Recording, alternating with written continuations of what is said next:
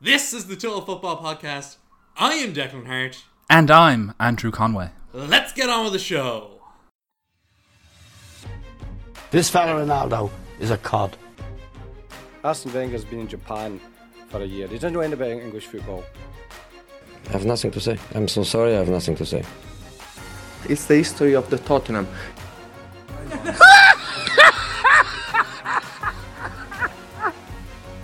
But this action is really incredible. Incredible.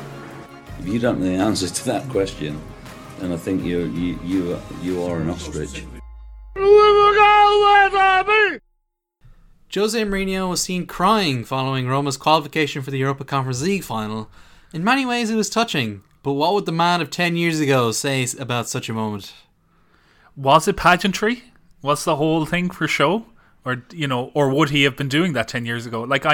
I think when Jose Mourinho and winning and victories and all that, you think back to, him always throwing the medals into the crowd and stuff like that, and then meaning nothing to him. So I do wonder, was it all for show to kind of make the fans believe that, this season hasn't gone particularly well, but maybe it is all worthwhile? Well, his Roma adventure has been kind of low-key, I guess. We haven't seen as much of it as I think we maybe thought we would have, but I think it has gone kind of well for him. Like, the fans are coming in numbers that they haven't done before at the Stadio Olimpico. I think they're fifth in Serie A, but they'll probably finish fifth, which is, not terrible, but not great either. They would have liked to have gotten sixth in Serie A. Is it fifth? The Europa League. There'll be a Europa League team next year. Yeah, I can't remember if they're below or ahead of Atalanta, but it just makes me think back to when Benitez won the Europa League with Chelsea, and then Mourinho came in and replaced him as permanent manager, and was like, "We are not a Europa League team. This is Benitez." And then he went and won the Europa League with Man United. Years later, he claimed it was one of the best achievements of his career. And now I assume he'll say the same if Roma can beat Feyenoord in the final, or he does just make you realise how far this guy has fallen in recent years. Yeah, the Man United victory in the Europa League as well kind of tells the story, but Roma are in 6th place at the moment, level on points with Atalanta, and only 2 points or 3 points ahead of Fiorentina, so they can finish as low as 8th place. Realistically, they could finish as low as 8th place and outside of the Europa Conference League places. So they might need to win this to sustain European football. Because do the winners of the Conference League get automatic qualification to the Europa League? The Europa League, okay. I don't know. Mourinho is a bit of a, in some regards, he's a complete farce, and in other regards, it's a masterful show. And I mean that in the best, a show. He's putting it all on. It's all for, the clicks or the popularity or the attention. And maybe some of that is to detract away from the sporting negatives associated with his teams. And maybe it is to endear his players to him, and it's endear fans of his own clubs to him. It's never sat right with me. But he hasn't got to where he is without having an ability to wow people and to swoon people and to seduce people. And maybe the crying and maybe this whole iffy season with Roma, where a Serie A title was there to be won, and Roma do have a very good side and have very exciting players both in attack and defence, but they never really worked in tandem this season. And the Europa Conference League, while a trophy and a final, fair play to them on that, it isn't where Roma thought maybe they would be at the end of the season, having appointed Jose Mourinho and spent money. Yeah, it's still interesting though, because at the end of the day, this is the first Europa League or Europa Conference League final, and these are the two teams that we've got, Roma playing Feyenoord, and I think it is in many ways quite fun to see two kind of old institutions of European football kind of get a bit of a moment in the spotlight again. After I know the Roma got to a semi-final a few years ago, but this was a club that were able to reach the final back in the 80s of the European Cup. They've not really been able to repeat that kind of success for a long time. But they've reached the final. Feyenoord as well have won the European Cup. And haven't really been able to do anything in Europe in the last 20 years, really. So it's nice in many ways to see them get to the final. Yeah, they're sleeping giants isn't quite the word, but they're clubs that are fundamental in the history of the European football landscape. huge clubs in their own right, in terms of their, Feyenoord, obviously one of the homes of total football, massively influential on European football for decades, and still a producer of fantastic young players and a cherisher or whatever, a nurturer of young players. A lot of young players still go through Feyenoord and come out the other end and then go on to bigger clubs. And Roma similarly, one of the big clubs in Rome, and always nearly men really with things. But like it'll be a good opportunity for one of them to flex their muscle and to win a European trophy again. Then meanwhile in England, the title race kind of did the opposite of blowing wide open. Do we have a term for that? Liverpool dropped points. Closed shut, slammed shut, like the transfer window. It's an interesting philosophical cliche question. Can the title race close shut? But Liverpool dropped points at home to Tottenham. Neither side really particularly happy with that. I'd imagine Man City took advantage by winning 5-0 at home to Newcastle, and with a 3-point gap, you'd have to imagine they're home and hosed now, right? Yeah, I kind of feel that way, but then again, I felt that way around Christmas as well when Man City had their initial lead up, and Liverpool wore that down over time.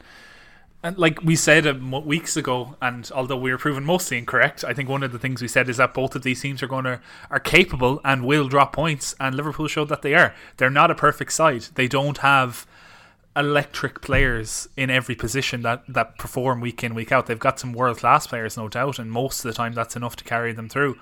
But they don't have, a Cristiano Ronaldo to break a deadlock in the 95th minute, or a Leo Messi to just do something out of nowhere. They do have exceptional players, but not that level. And without that level, you kind of do struggle at least part of the time, because no one's really unbeatable. I think that's been proven over time in football, and especially the last couple of weeks. And really Newcastle was going to say, but their plan didn't work. But Tottenham did go to Anfield with a clear plan of frustrating Liverpool. They knew they were going to do it in advance. They'd set up their team in an attacking formation as a result of that, Liverpool, and they just didn't have what it took to break them down. Now, there was a couple of unfortunate chances and some lucky escapes for Tottenham during the match. I believe, what was it, Sessegnon knocking a free header across his own 6-yard box, and Lloris having to save it. If that hadn't happened, maybe we would be looking at a different result in this game. But like, Tottenham played their game to perfection, holding back, ready to pounce on the break, always having 2 or 3 players forward, so Liverpool couldn't commit fully, and they're always looking behind them when they had the ball on themselves. And really, it was a masterclass from Conte. It probably again wasn't the result he really wanted from the performance, but at the same time, it could have been a lot worse. Yeah, and it was interesting after the fact. Then Klopp kind of took to the media and didn't show his appreciation for this masterclass from Conte. He said, for all the praise for Tottenham, a world-class opponent, they won against Manchester City. The gameplay works for these games, but they are still fifth, and for everything they were time-wasting. It makes not easier, it's smart, but not easy. He seemed particularly frustrated, took out those frustrations on Tottenham. But if you're Antonio Conte, like, this makes the most sense. He points out that it worked against Man City. I'd also argue that if Conte had been at the club at the start of the season, then maybe they'd be fourth right now and not fifth. And it's a difficult task that he had to take over midway through the season. I thought those kind of comments were pretty unfair, considering Conte and Klopp have the same amount of Premier League titles. I think he deserves a bit of respect for that as well. He is a brilliant coach. He doesn't always play like this. This isn't how Tottenham approach a game against Burnley. Most of the time. No, but like his Inter Milan side did play some brilliant attacking football. I think he gets a bit of a bad reputation for this stodgy defensive football because he knows how to make it work, which not everyone does. But he can do so much more. He is a very versatile coach in that sense, and that's why he's so good. So I thought those comments were interesting. Like that's maybe more than Klopp would have said about his arch nemesis Pep Guardiola. Much more respectful relationship there. Yeah, I definitely think there's less respect in this relationship, and I don't know why. Maybe there's been history in the past. I don't remember enough of the Chelsea Liverpool games. I know Conte's doesn't have a great record against Klopp. But it's mostly down to draws, I think, and maybe that reflects more poorly on Klopp than it does on Conte. Maybe Conte wanted those draws. But I understand, and I understand where you're coming from as well when you say that Conte is a versatile coach. I think he is more versatile than we've seen at Spurs. I think there is a nice. I don't want to say it's attacking because I don't ever think that Antonio Conte plays attacking football. I think he has the capability of playing very compact football, which, if done in the correct way, would mean that you basically have 8 players in attack if you have everyone on their game and they can all get in there and all create chances to score goals. But I think fundamentally he is a defence first coach, and there's nothing wrong with that, as you said. I just think he likes being without the ball more than being with the ball, which is, that's probably the core difference in their philosophies as managers. I do think that perhaps in this day and age, or at least at the moment, for Conte to actually win something, you have to have misfiring teams in the league. The way they did it with Chelsea and the way he did it with Inter last year, it was because there was misfiring teams in the league and nobody else could get their act together in the time over a season, and that's why he won. It's not the only reason he won, but it did assist in his way. Like if Conte's Chelsea team of 2014 or 2016 of 2016 was playing in this league, I'd still say they'd be third. They wouldn't be competing with City and Liverpool the way they've been playing this season. But that's just, I think that's just how the cookie crumbles. You have to remember as well the Chelsea side that he took over had just come 10th in the league the year before. Yep. I think Conte I think is one of the best exceptional managers in the world.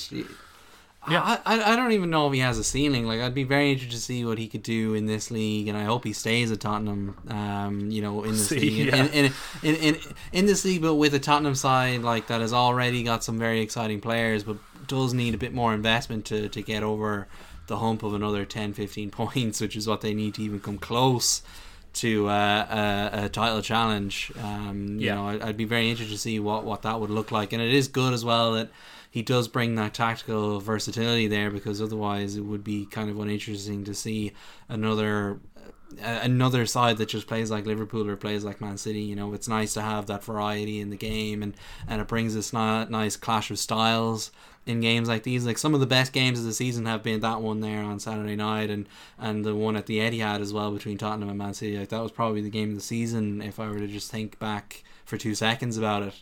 And like that as well, having a foil for these two sides is something we really need as well. Like, even if Tottenham right now aren't in a place that they can challenge for the title, it's fun that we have a bogey team for them both. Like, they've picked up 2 points against Liverpool, which is very impressive considering that means they went unbeaten, and they picked up 6 against Man City, which no one else has done. So, like, that is obviously 3 of them were with Nuno, but still, like, that as a club, it's still quite fun that we have this here, because otherwise it would feel a bit relentless in how easy it is for Liverpool and Man City to just win every week. But the funny thing is that the draw also didn't help Tottenham in their pursuit of top 4. Yeah, they're kind of kiboshed, if that's the correct term for it. It didn't help anybody. Like, it's harmed Liverpool's campaign. Like, does it fundamentally hit them badly? Not really, because there's 3 games left, 3 points. What was the difference between 3 points and 2 points? Or 3 points? Was it 3 points and 1 point? It's still roughly the same. The thing that's hurt Liverpool more than anything this weekend is the goal difference. But on the Tottenham side of things, they've really left them a bit of a problem, because now their top 4 hopes are out of their hands. So even if they do manage to beat Arsenal, if Arsenal win their other 2 games, they're qualified for the Champions League. Which, it's basically left them in a not a very nice place. And let's just say that like, even if they do all of that they can do, it mightn't be enough. Yeah, and interestingly as well, Man City, while they won very comfortably to Newcastle, Pep still took the time to have a pop at Liverpool, which we haven't seen him do very often. He had a very specific line where he said, "Everyone in this country supports Liverpool, the media and everyone," which was a very, I thought, pointed comment to make about Liverpool, kind of trying to earn some sympathy points. I don't know, but I think it's a very ridiculous kind of point to make. Like, what really is the purpose of saying that, I wonder? I don't know exactly. I don't know what his agenda is with it. He's not completely wrong, because, as we discussed off air, like, there is more Liverpool representation in the media than there is Man City representation in the media, or people, even in that regard, the whole sports washing debate. I suppose, comes home against Man City more than it does most other clubs, including Liverpool, obviously, at the top of the table. So that I suppose they experience more negative media attention compared to Jurgen Klopp, who has this, not that he has a hoodoo over the media, but he certainly does have the kind of congeniality with the media that Pep Guardiola and Man City don't seem to have. I think there might be a bit of is sour milk the right term about it? Sour grapes, maybe, about the way that, you know, Man City are this electrifying team that set points total records and compete at the top end of the Champions League season after season, and they win matches without breaking a sweat 5-0. Meanwhile, Liverpool get all the praise, and like, look how great Mo Salah is. He's Player of the Year again. Look how great Liverpool signings are. They've slotted right in, and Man City doesn't get the same appreciation. And I think that's maybe starting to bubble to the surface. What I'm saying is maybe it was a long flight from Madrid on Wednesday night. Well, like, it's interesting as well. Like, you bring up a few good points, but I think that the contrast that we see between Klopp and Guardiola in the media, we also see on their team on the pitch. Like, you know, Klopp is very charismatic, very charming. I think the only media personality he doesn't get on with is Des Kelly of BT Sport. But he gets on with everyone else. Who would? Yeah, who would? Yeah, oh God, don't get me started on old Des. But you know, he gets on with everyone. You know, he's got that. You know, he likes to hug people. He's got a very jovial personality, whereas Pep can come off very cold and very sarcastic and condescending. And almost robotic at times. And then we see that on the pitch, where Liverpool are a very charming side to watch. Like, they're very gung-ho. You know, the crowd is always with them, and they take to the big occasion very well. Whereas Man City are just so robotic. Obviously, they have the sports washing angle to it all as well, which is just going to, you know, add that extra sheen of, you know, inauthenticity around the club as well, which doesn't help with the coldness of Pep. Like, it would be interesting to see what the media reaction would be if Klopp had actually been at Man City and Pep had been at Liverpool, and they played, and if Man City played like Liverpool and vice versa, and, you know, the two completely different atmospheres, would that have seen a slight tilt towards Man City in that respect then, or would it still be, oh, the media is behind Liverpool, everything this and everything that about Liverpool? Like, that's a very interesting way to look at it as well. And Pep went on and he said as well, it's because Liverpool has an incredible history behind them in European competition, not in Premier Leagues, because they've only won in 30 years, but it's not a problem at all. He said the situation is what it is, and I thought that was an interesting dig as well, like very pointedly saying, well, they don't actually win the league all that often, so why does anyone even care? You know, which is quite an interesting thing to say after Liverpool have only just dropped the potentially crucial points that decides the fate of the title. Yeah, maybe. Like, it does come, the more you read into it, it does come across as sour grapes, especially with the dig about, like, how many Premier League titles has Pep won now? 3, I think. Yeah, like, it is coming a bit of sour grapes being felt there. Definitely with this move. Well, it's interesting as well that you bring up the transfer stuff and how Liverpool as well slot in players like Luis Diaz came in January, and it feels like he's been there for years, whereas like Man City, we've got the Jack Grealish conundrum where it's like, well, why is he even in this squad? And then today it's been all but confirmed that they're going to sign Erling Haaland, who is, you know, maybe the second most exciting attacking young player in the last 5 years behind Mbappe, maybe even more exciting than Mbappe, who knows? I suppose it's just down to your opinion, but, you know, either way, it's an absolutely huge signing. You know, it's going to cost a lot of money. 65 million or 75 million, I think, is the release clause, but then there's agents fees and all that, and of course, you know, we say that our sympathy goes out to the Mino Raiola family for his tragic passing there last week, but I assume there'll still be a hefty fee paid to whatever agency that he ran, and they'll probably, I assume, continue on in his honour or whatever. So that's an interesting aspect to it as well, but that is, you know, a lot of money for them to drop on a single player, which they don't normally do, but they've started doing now with Grealish and Haaland. Yeah, well, they've always been doing it. The thing about Pep and Man City is they don't go out and splash the 100 millions, but they do splash like 50 millions, and that's how it adds up. Like, you look at their defence, like, They've always been very targeted in doing that as well. Like I can't remember which chief executive it was at Man City, but they were saying basically, "Oh, look at us, we don't break any records for individual players." That's what Man United and Liverpool do. With Pogba and Van Dijk and Alisson and them. So like that was very pointed. That they were targeting the 50 million mark, which they brought in 4 or 5 players at. Each season it felt like so. Now this seems like a change in strategy where they are going all in on specific players, which they hadn't done before. Yeah, I suppose it's putting the finishing touches on the squad at this point, which is interesting considering Pep Guardiola hasn't he committed himself for the next few years? Like, I think next year is the end of his contract. It's Klopp signed a new contract there to 2026. Oh, yes. Yeah, so I'm thinking, maybe there is, because I'm looking through that squad and like while there is like very good things for the future there, and even in the backups they have, in goalkeeper they do have Gambazuma coming through and other players like that, but like there is a bit of post Fernandinho, post Kyle Walker, post Kevin De Bruyne, post Ilkay Gundogan, those are the players, the next group that will probably be sunsetted along with Riyad Mahrez, you'd imagine, and if rumours are to be believed, Gabriel Jesus is out of the place at the end of this transfer window coming up. So who else comes in there? Because I don't necessarily think Erling Haaland and Gabriel Jesus, while they play centre forward positions, I don't think Haaland's going to do that running back and playing right and left winger in Champions League matches the way Gabriel Jesus does.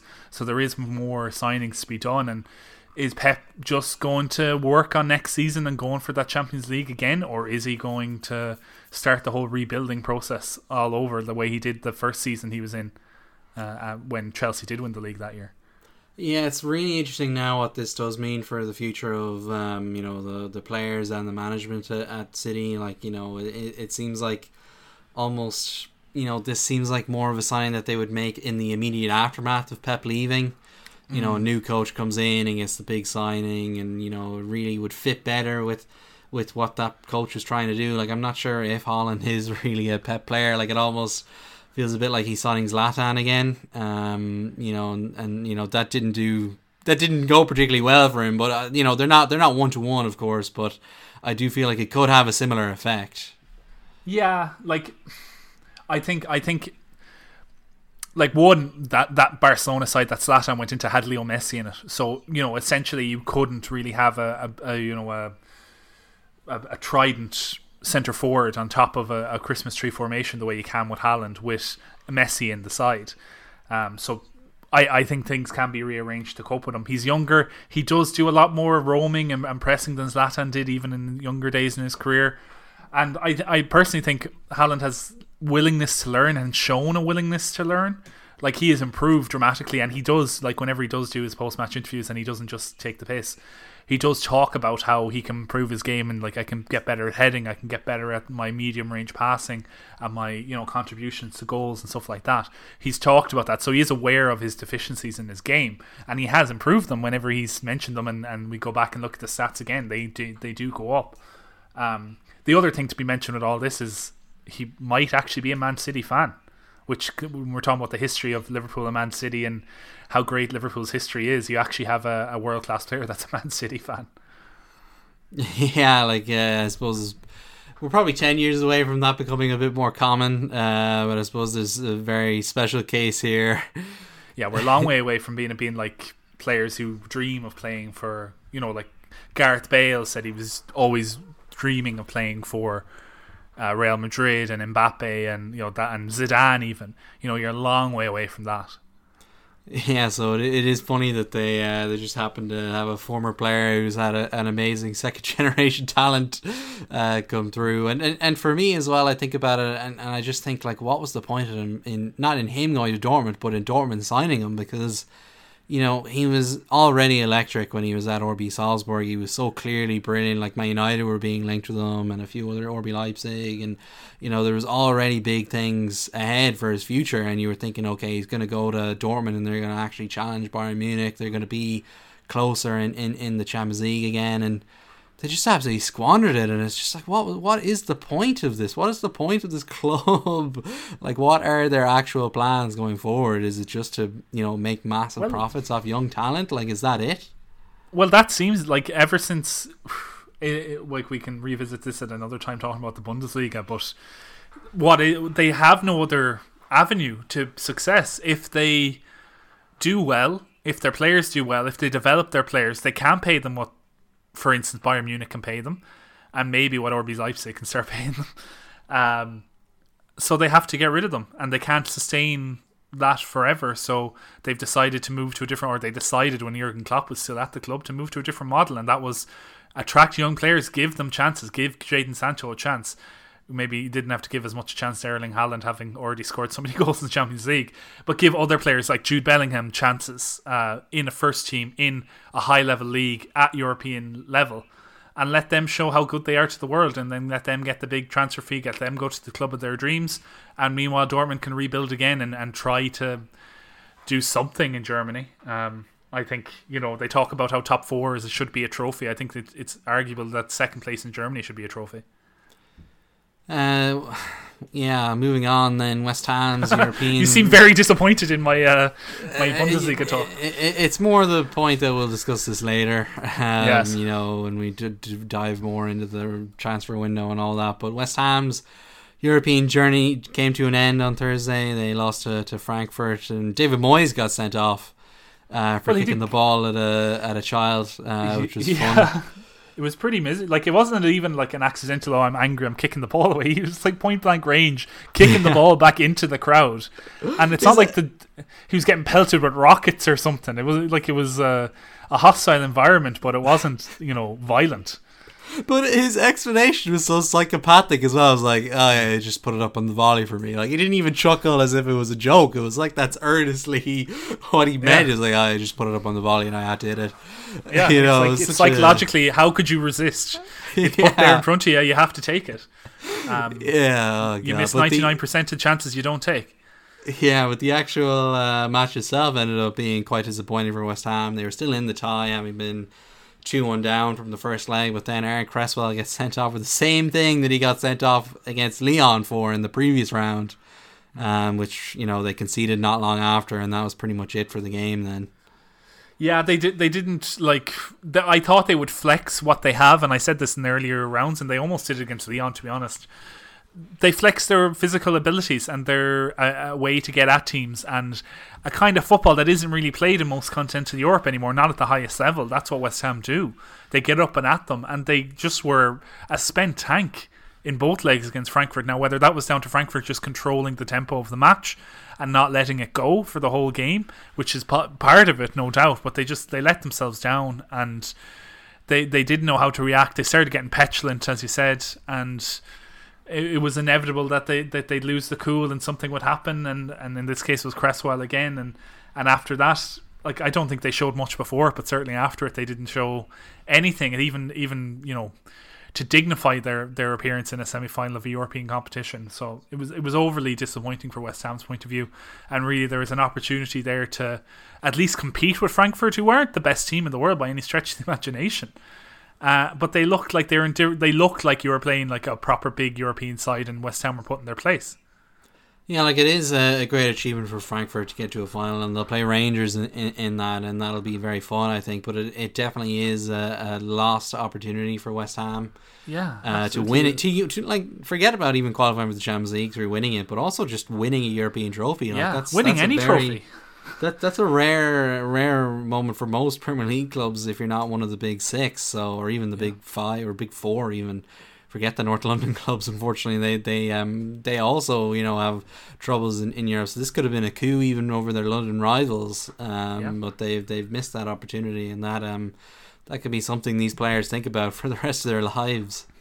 Yeah, especially I don't think this. You can already see them kind of not falling apart, but you can see how they this is the team that won, was it 4-5 at the weekend, but you can see how their brand of football is grating on them. They're getting a lot of injuries. They're not able to sustain it over the course of a season, and they're falling away from being in a position where they could challenge for Champions League football. They're now at the tail end of European qualification in the league. So it is a massive disappointment and a lost opportunity. The kudos to Rangers to get to the final, though. They took some scalps like Braga, Borussia Dortmund in themselves were big teams to knock out of this tournament, considering their pedigree and their quality of football that they've been able to produce in recent times. And Rangers, having changed managers midway through the year, signed some big players in the winter window to replace other players. And it seems to have been enough for them. They've lost the league in Scotland, but I think they take the European trophy, or at least the European final, over the league at this point. Yeah, and even like beating RB Leipzig in the semi-final, I wasn't expecting that, considering how good Dominic Tedesco's done a really good job over there. He's turned them really into the second best team in Germany, for which they should get a trophy, seemingly. Yes. But they should. I'm honestly like a little silver circular thing. Oh god, but like that's definitely a missed opportunity for them, like a club that is trying to establish itself at the forefront of European football. Like this could have been a chance to win a Europa League, much like how Atletico got their Europa League before becoming a powerhouse under Simeone. Quique Sanchez Flores. Yeah, and then again after they'd fallen away as a European superpower under Simeone. So it's definitely a missed opportunity for them as well. But I suppose that, someone's always going to miss out on a semi-final. So I'm sure Leipzig will be back again next season if they stick with Tedesco and what they're doing there. I think he's done a great job. Oh yeah, they'll be in the Champions League, get knocked out in the last 16. Good times. Great times ahead. I look forward to it. But then in the Championship, Bournemouth and Fulham have earned promotion back to the Premier League. Are we ready for Bournemouth and Fulham to come back so soon? I feel and I fear like they're going to be in a relegation battle pretty quickly. They're clearly like we were. Well, I was thinking about this off air. I don't think I discussed it much with you, but like speaking about Rangers there, I think Rangers are a team of equivalent probably quality of Bournemouth or Fulham. Like I think they would probably go ahead and win the Championship comfortably enough and then struggle in the Premier League. And I think that's the way it is with Bournemouth and Fulham. Like they have solid managers, Scott Parker and your man who used to manage Everton in Hull, what's his name? Marco Silva at Fulham.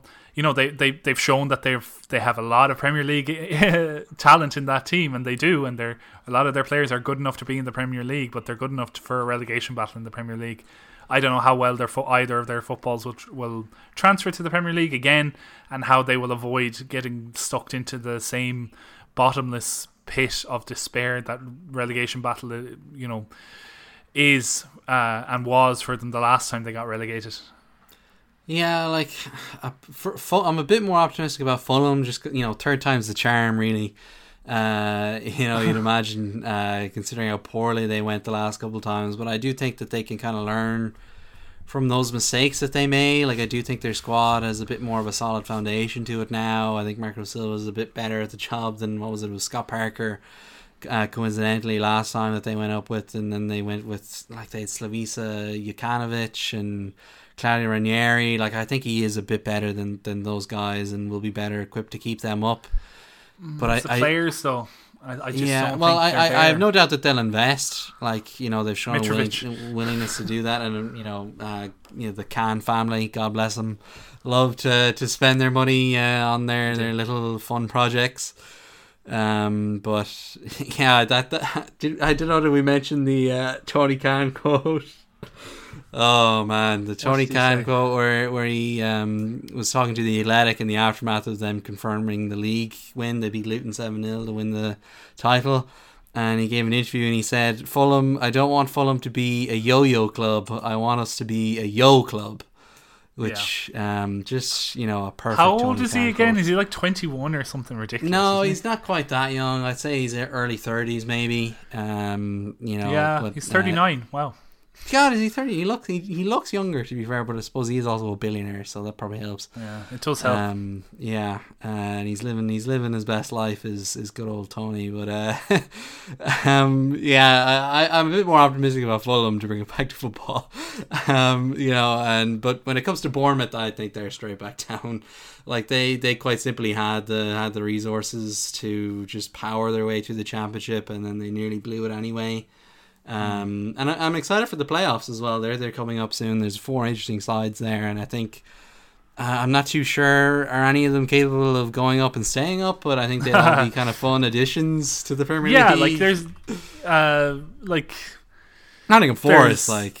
Yeah, Forest is the one that stands out because they have the history, because it's been like, have Forest even been up in your lifetime? I don't think they have. They have, but I don't remember. It was like 20 years ago that they were up. So I think they got relegated like 99 or something.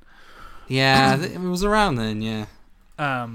Because I barely remember them. Yeah, Luton would be the amazing one really to get up if they were, because of everything, including that 7-0, everything that's happened to them, the fact that they wanted the Olympic Stadium as well and weren't given it, and the argument to be made, the argument West Ham made, is that they were a big club and Luton weren't, and now Luton could be competing in the same league as them and by all accounts could do better than them.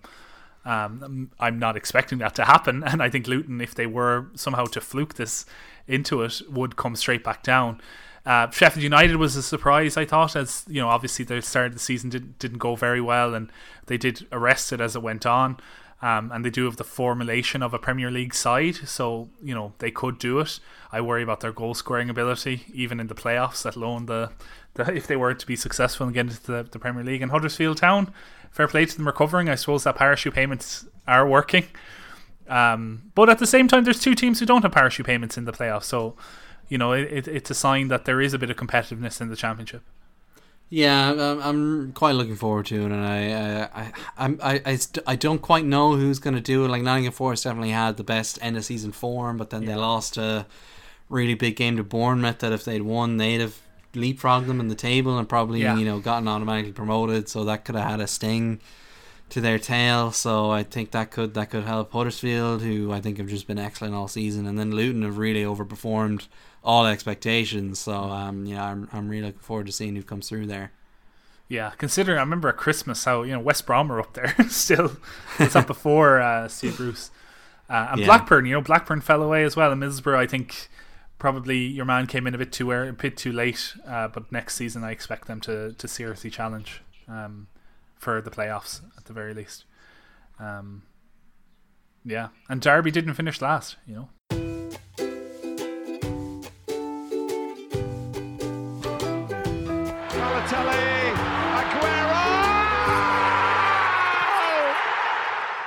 In the time since we last spoke, both legs of the Champions League semi-finals took place, and boy did a lot happen. We have our finalists. Real Madrid will face Liverpool in Paris later this month in a 2018 grudge rematch. What do we make of their route there, and who is the current favourite? Do you know what the best thing about this is? Sergio Ramos lives in Paris now. He'll be at this game. Where does Loris Karius live, though? That's the big question. That's in Turkey, I want to say. Or is he still on Liverpool? Is he still? I thought he went to Turkey. Did he win the league? He's on loan, I believe. Because whatchamacallit won the league in Turkey this year.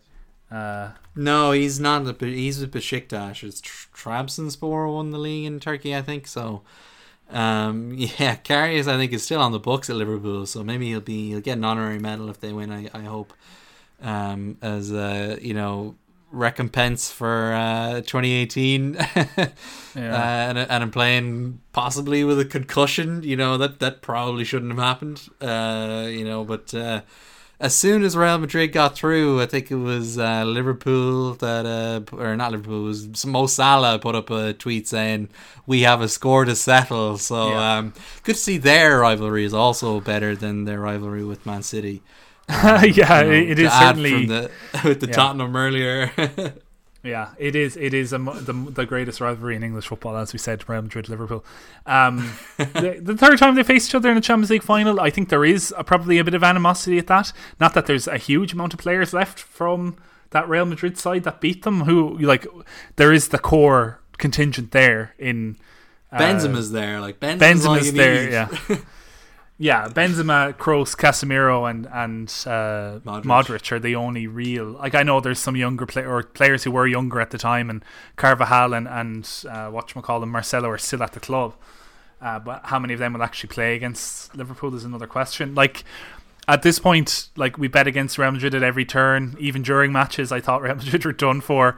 But how can you?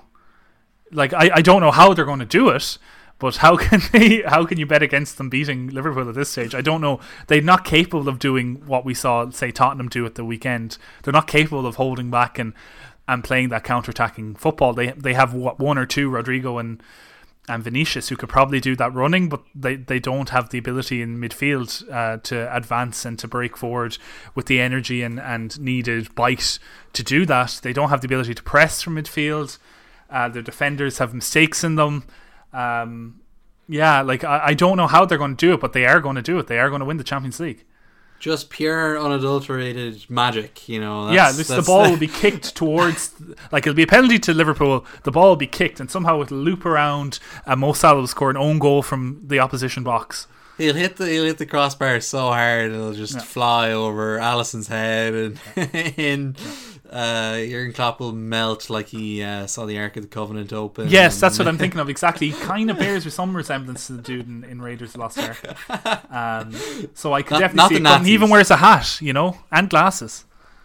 Yeah, so it is just pure Don Carlo magic is powering. It is funny as well. Like, the route to the final has been so much more difficult on paper than what Liverpool have had to handle, but they've just flown through it with the.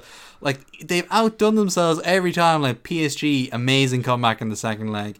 Against Chelsea, they let their lead slip, but then an amazing comeback in the last 10 minutes of the game. And then against Man City in the last 2 minutes of the game. Yeah.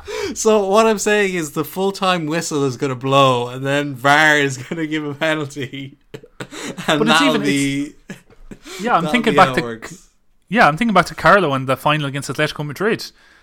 And how that was wasn't that in stoppage time that was at Ramos 94th minute, yeah. Yeah. He has a magic with this sort of stuff. Obviously he lost the 2005 final, which in itself is a motivating factor. Yeah. He did get his own back in 2007 winning again, but against Liverpool, but I know I still say there's no love lost there for Big Carlo. Especially having been Everton manager as well and watching what's happened this season.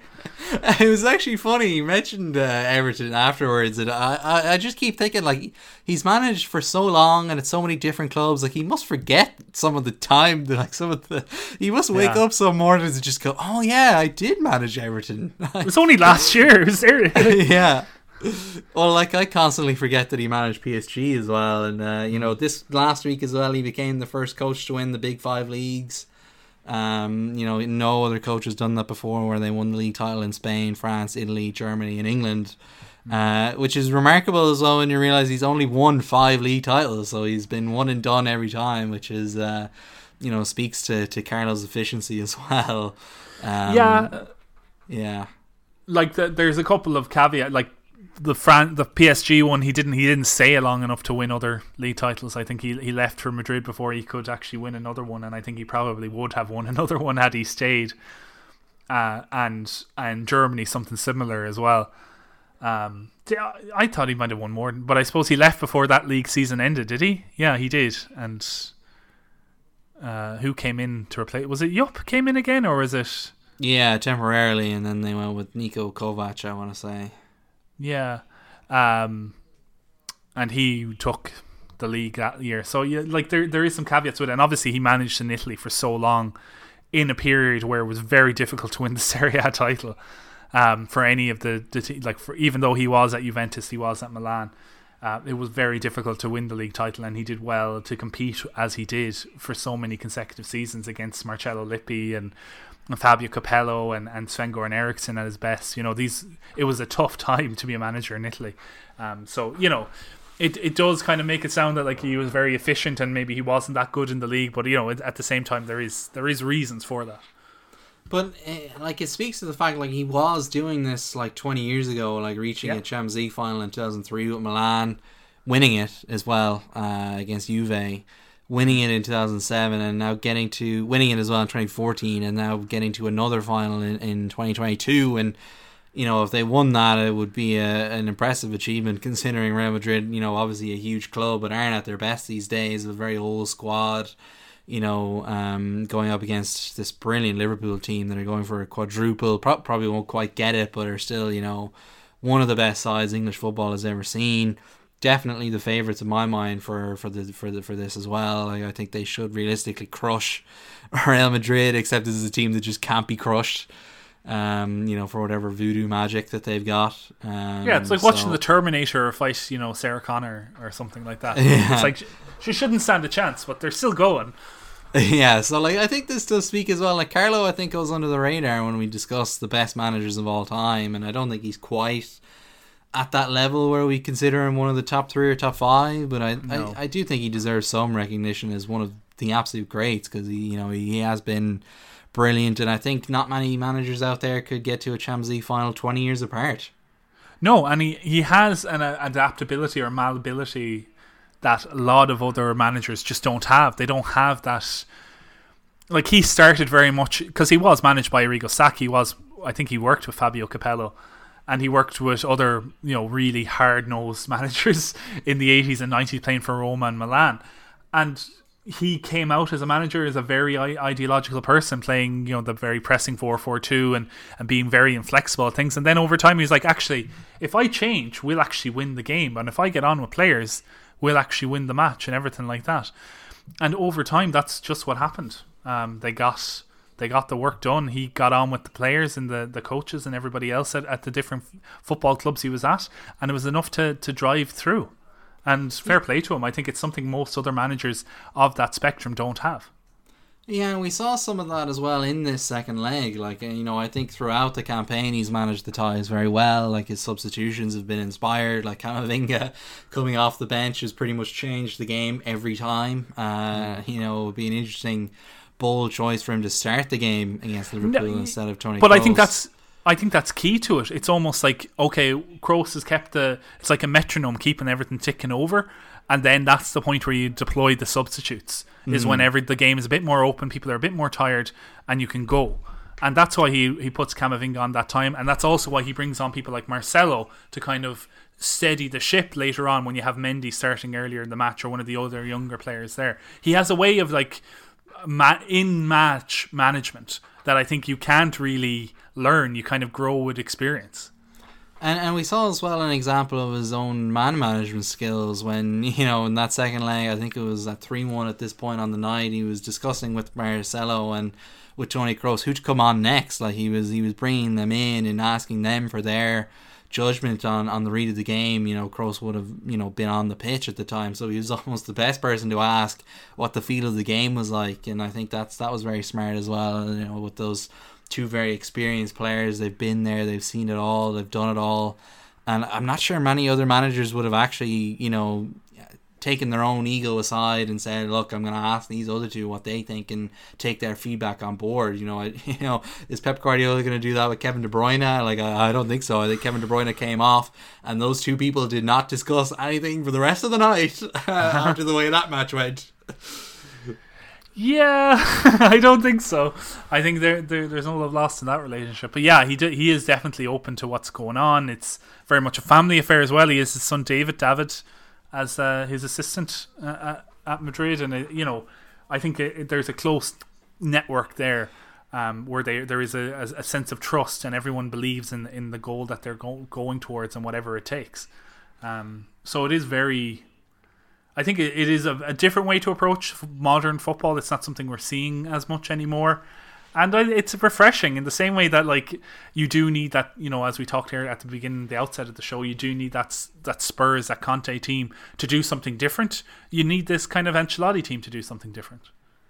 Yeah, and it's funny that both Ancelotti and Conte have both got the one-up on Man City this season, and it is remarkable that it's Man City that have completely blown up again in the Champions League with Pep Guardiola in charge. Like, what is going on there? I wonder what the behind the scenes and the aftermath of that looked like, especially because going into both games, like, over the years the criticism of Pep has been that he overthinks it, that he brings in this high IQ strategy into the game that he didn't need to. If he just stuck with the plan, everything would have been fine. And then this year he largely sticks to the plan as best as he can. I think Kyle Walker's injury made him, that was even an excuse for him to try something new, and he just slots someone in to play the exact same role.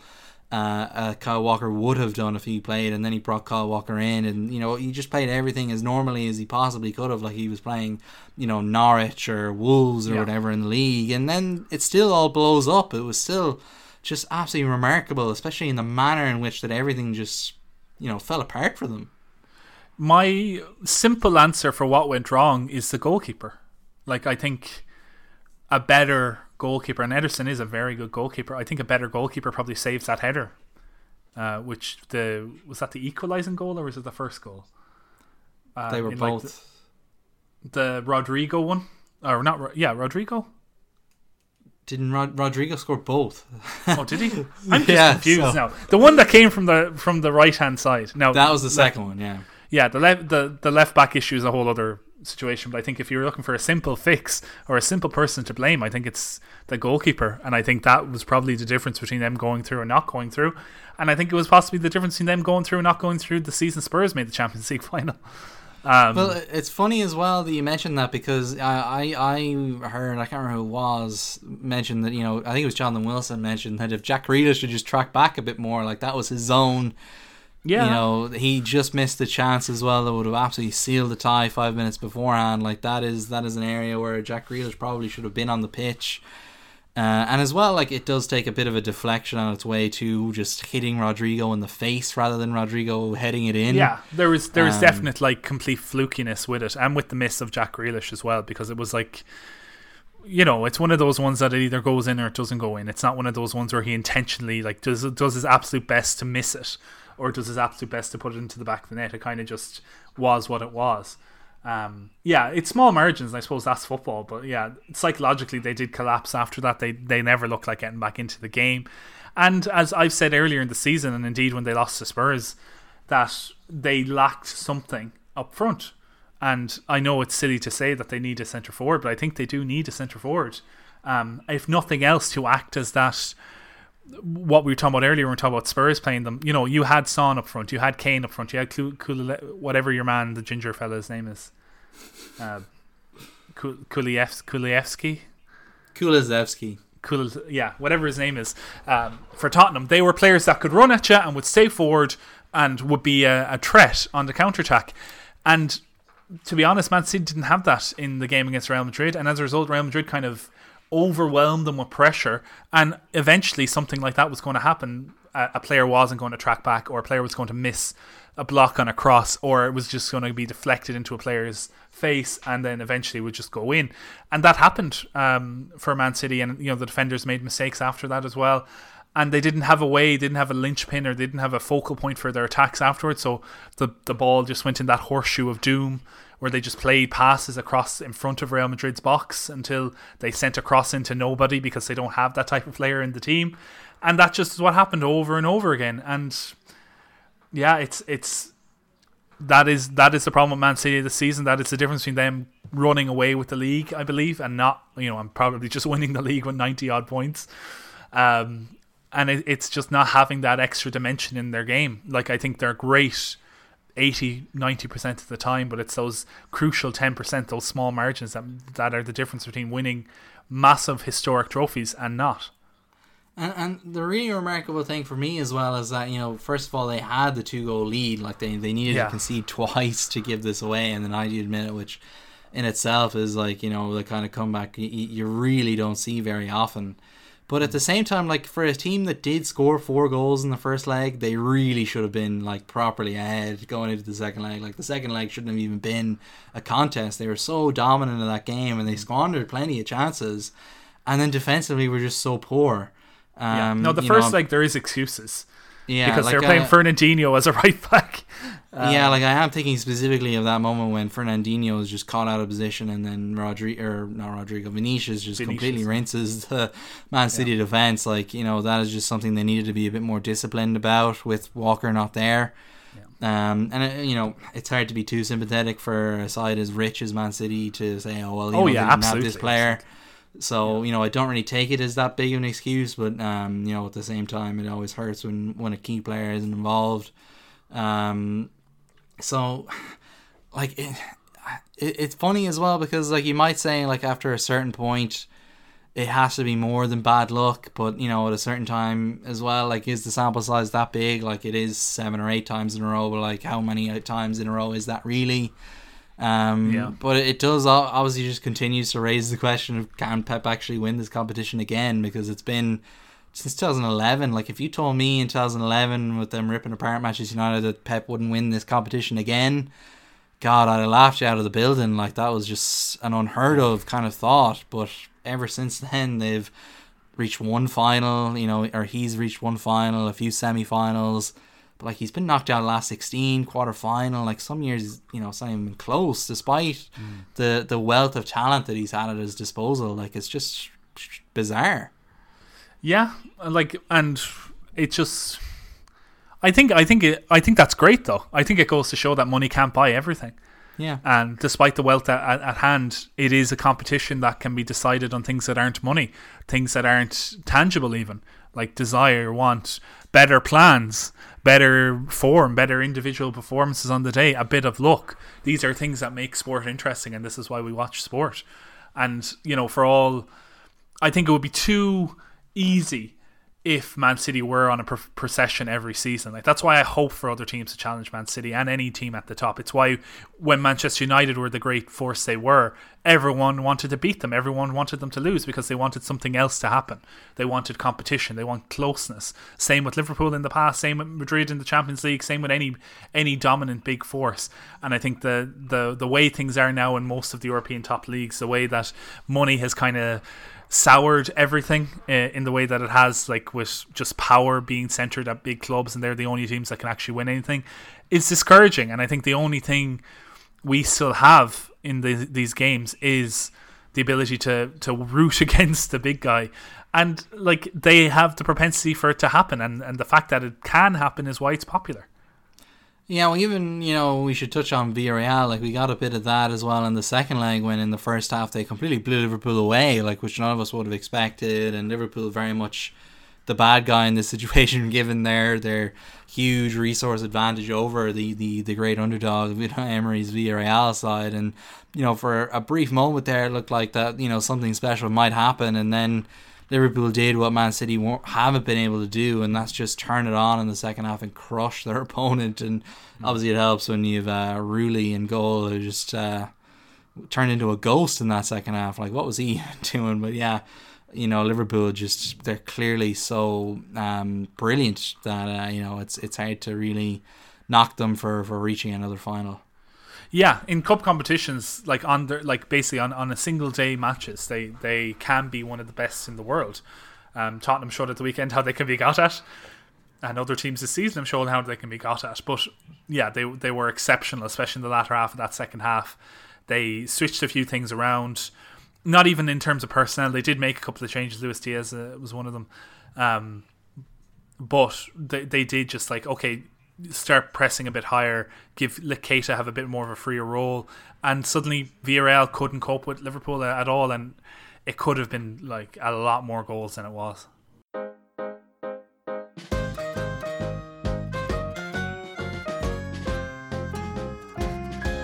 I love football. Thank you.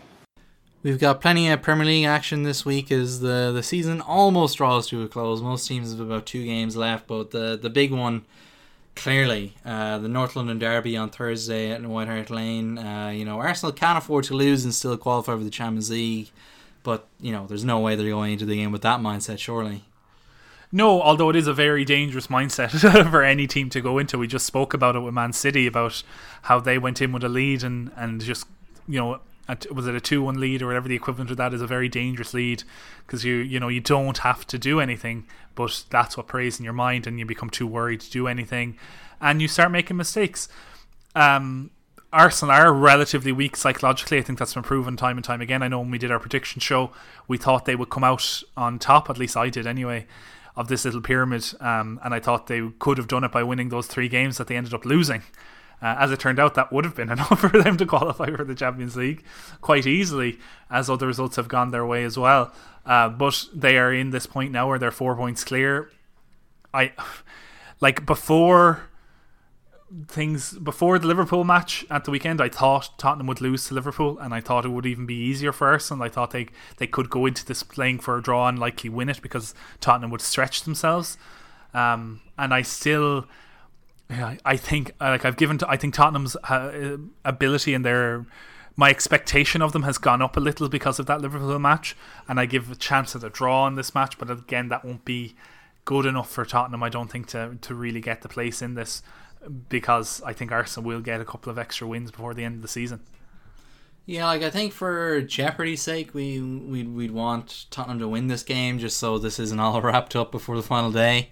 And Arsenal can relegate Everton on the last day of the season. Yeah, because like obviously the relegation race is still like probably the most entertaining aspect of the league right now, and it is really close, and we should look at those fixtures as well. But in terms of like this top four race could be over on Thursday quite literally.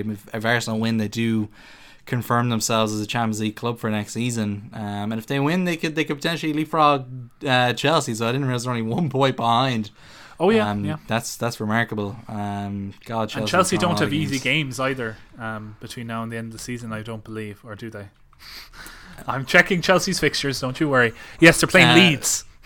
Yeah, Leeds on Wednesday. Leeds who do need to win that game. Like, they found themselves losing to Arsenal and now in the relegation zone. As a result of that, with Everton beating Leicester, Leeds absolutely have to win that game. Otherwise, you'd be looking at them as the favourites to go down, probably. Yeah, I think so. It'd be very hard for them to escape at that point unless Burnley manage to shoot themselves in the foot somehow. But yeah, I think that's a must-win match for Leeds. Chelsea have a FA Cup final to think about, and on the weekend. So how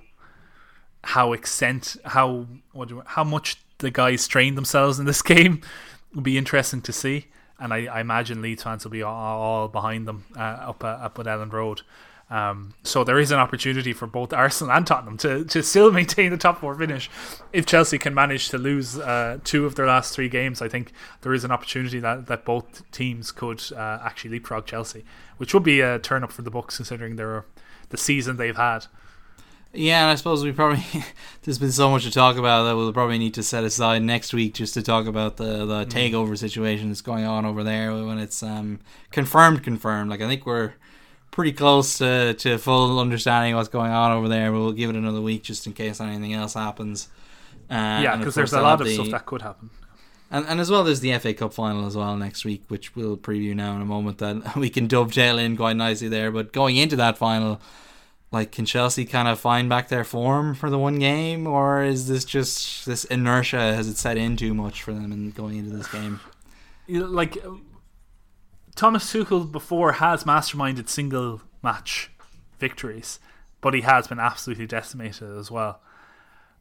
I'd be interested to see what team he puts out, how they can really, like, I'm thinking back to last season's FA Cup final and how disappointing they were, but there is there's the excuse that the Champions League takes precedent, that's what they're going for. But you can't escape the feeling that, like, he didn't know how to set them up for it. The occasion became too big for them almost, like, domestically and everything associated with it. There was too many fans there, and maybe it was a bit too much for them. Now you put the added pressure of Liverpool going for, in theory, a quadruple. Whether they'll actually go for it, be able to go for it or not, I think is looking more and more unlikely. But, like, I think that'll be a lot for them to take, especially the way the League Cup final went. That being said, that League Cup final result gives Chelsea that bit of extra motivation to do it in the big occasion, which is, the FA Cup is bigger than the League Cup, and this will be the one that would count in the record books more if they were managing to do it. Yeah, that's going to be a really interesting one, because it's been it's common enough that if we saw like a team in 9th or 10th in the league got to a cup final, and they'd probably spend a few weeks before that final losing basically all their games. Yeah. But it's very unusual to see, a team that's, a Champions League level team that's third in the league. It's very rare for them to have that happen to the point where they're suddenly not so safe in third. So I think they potentially need the wake up call of a big Leeds game on the Wednesday night. And they're not too disadvantaged by playing the Wednesday, because I believe Liverpool are playing on Tuesday night against Aston Villa, which it's a day's difference, but really now big Stevie G is going to do Liverpool a favour in that match, I'd say. Yeah, potentially. But then as well, the other interesting thing is if we look back at the relegation race, like Leeds have 34 points with 3 games to go. If they win against Chelsea, they'll be on 37, and that's a pretty high total to be talking about when looking at the team to go down. Yeah, it is. It's as it's turned out, all our predictions have basically been wrong this season. And as it turned out, like these teams are all putting together results. Like who would have thought that if you got 3 wins in a row, as Burnley have in April, that they would still be as in the quagmire as they are now, but they are. And Leeds similarly, when Jesse March, was it Wolves that they beat that time? Yeah. When they came back from behind, like who'd have thought that after that night that they would be in such a predicament at this stage, but they are. And really, they're we didn't talk too much about the Arsenal match they played at the weekend, but like Luke Ayling with that ridiculous challenge on Martinelli, like basically, and everybody on Sky Sports basically gave their view that could be the last game he ever plays in the Premier League because he's getting a 3-match ban or whatever now. He misses those games, and when he comes back, he'll be in the Championship. Yeah, like that. I didn't see that tackle. When I heard it was a horror one. All right, so like that was a really underwhelming performance from Leeds. Like obviously Arsenal had everything still to play for in a way that Chelsea don't, but they'll need to be much better midweek in that game. And I suppose Chelsea are rivals as well with Leeds United. There's a history there. So I remember at Stamford Bridge they rose to the occasion there. So I'm sure Alan Rowe Leeds have performed well against Chelsea in recent times. They put them up to it. Even when Chelsea were going a bit more for the title and stuff like that, Leeds did show up to them. So maybe Leeds, it's been a unfortunate season in a lot of ways for Leeds. They've lost a lot of players all season. They obviously lost Bielsa as well, and March hasn't been an unmitigated success. But still, it's a whole thing. Yeah, so there'll be plenty for us to discuss next week. So until then, unless you want to bring up anything else, Andrew. No, Declan, thank you for having me. That's all I want to say. Yeah, thank you for being here. So we'll be back again next week. Thank you for listening. If you enjoyed this episode, then don't forget you can tell family and friends about the show. Spread the word of the Total Football Takeover. This show can also be found on podcast services including Spotify by searching Total Football Podcast. You can also subscribe to my own Medium page in the show notes. You can follow Andrew on Twitter at Conbon27, CONBON, and myself at CheesyHeartPun, CheesyHeartPun. Most of all, thank you for listening, and we hope to be in your download feed next week too. The more the merrier. That's what we always say.